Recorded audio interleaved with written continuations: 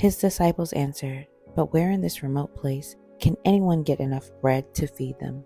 "How many loaves do you have?" Jesus asked. "7," they replied. He told the crowd to sit down on the ground. When he had taken the 7 loaves and given thanks, he broke them and gave them to the disciples to distribute to the people, and they did so. They had a few small fish as well. He gave thanks for them also and told the disciples to distribute them. The people ate and were satisfied. Afterwards, the disciples picked up 7 basketfuls of broken pieces that were left over. About 4,000 were present, and he sent them away. Mark 8, verses 4 through 9. Mark 8, verses 4 through 9. Let's take this text and break it down bit by bit. The first question the disciples asked Jesus is, where in this remote place can anyone get enough bread to feed them? When we think of a remote place, we may think of a remote place within the region, the country, the city that we live in. But what about the remote place within us, the remote place in our heart, the remote place in our homes or in our places of work, even our places of worship? That remote place, the place that feels desolate, we feel like we can't get enough bread. We can't get enough of what we need to feed our mind, to feed our soul, to feed our bodies. But we have to remember that Jesus is the bread of life. So anytime we feel like we're in a remote or desolate place, or like, I don't have enough of anything, my cup feels empty, my stomach feels empty, my soul feels empty, remember that Jesus is the bread of life.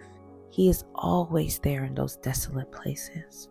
Jesus asked the disciples how many loaves of bread they had, and they said they had 7.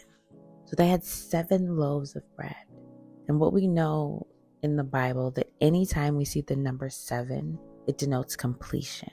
So God used this to show, you are complete in me. You have 7 loaves of bread. You're going to do whatever you need to do. So God is saying, when you are in that desolate place and you reach out to your bread of life, you are complete in me. He broke the bread and he gave thanks. The practice that we use before we break bread, we give thanks.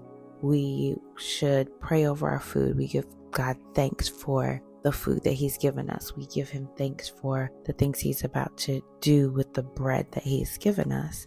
We do this because we want to acknowledge that the food that we're about to eat, the things that we're about to consume, all come from God. And we want to thank him for what he's done, whether we are seeing those things or not. And after he distributed this bread, he fed 4,000 men. There had to be women and children around also, but he fed 4,000 men. And the scraps, the leftovers, filled 7 basketfuls. So we start with the disciples saying, where are we going to get food in this desolate place? Then they say, well, we do have 7 loaves of bread. And after Jesus gave thanks for what God had already given him, not what he was about to do, but what he had already given him, he ended up with 7 basketfuls of scraps. Think about that. In the process of what God is about to do for you, what he has just started doing for you, give thanks. Because those 7 loaves, that desolate place, the one job that you have, the one child that you have, that one child, you might end up having 3 or 4 or 5 children. And maybe you don't have those children from your body. Maybe you don't carry those children to term. There are so many lives that you will bless. There are so many people you will come in contact with. So in your desolate places, in the times of your greatest need, praise God, thank him for what you have, and wait to see the miracles that he's working in and through you on the other side.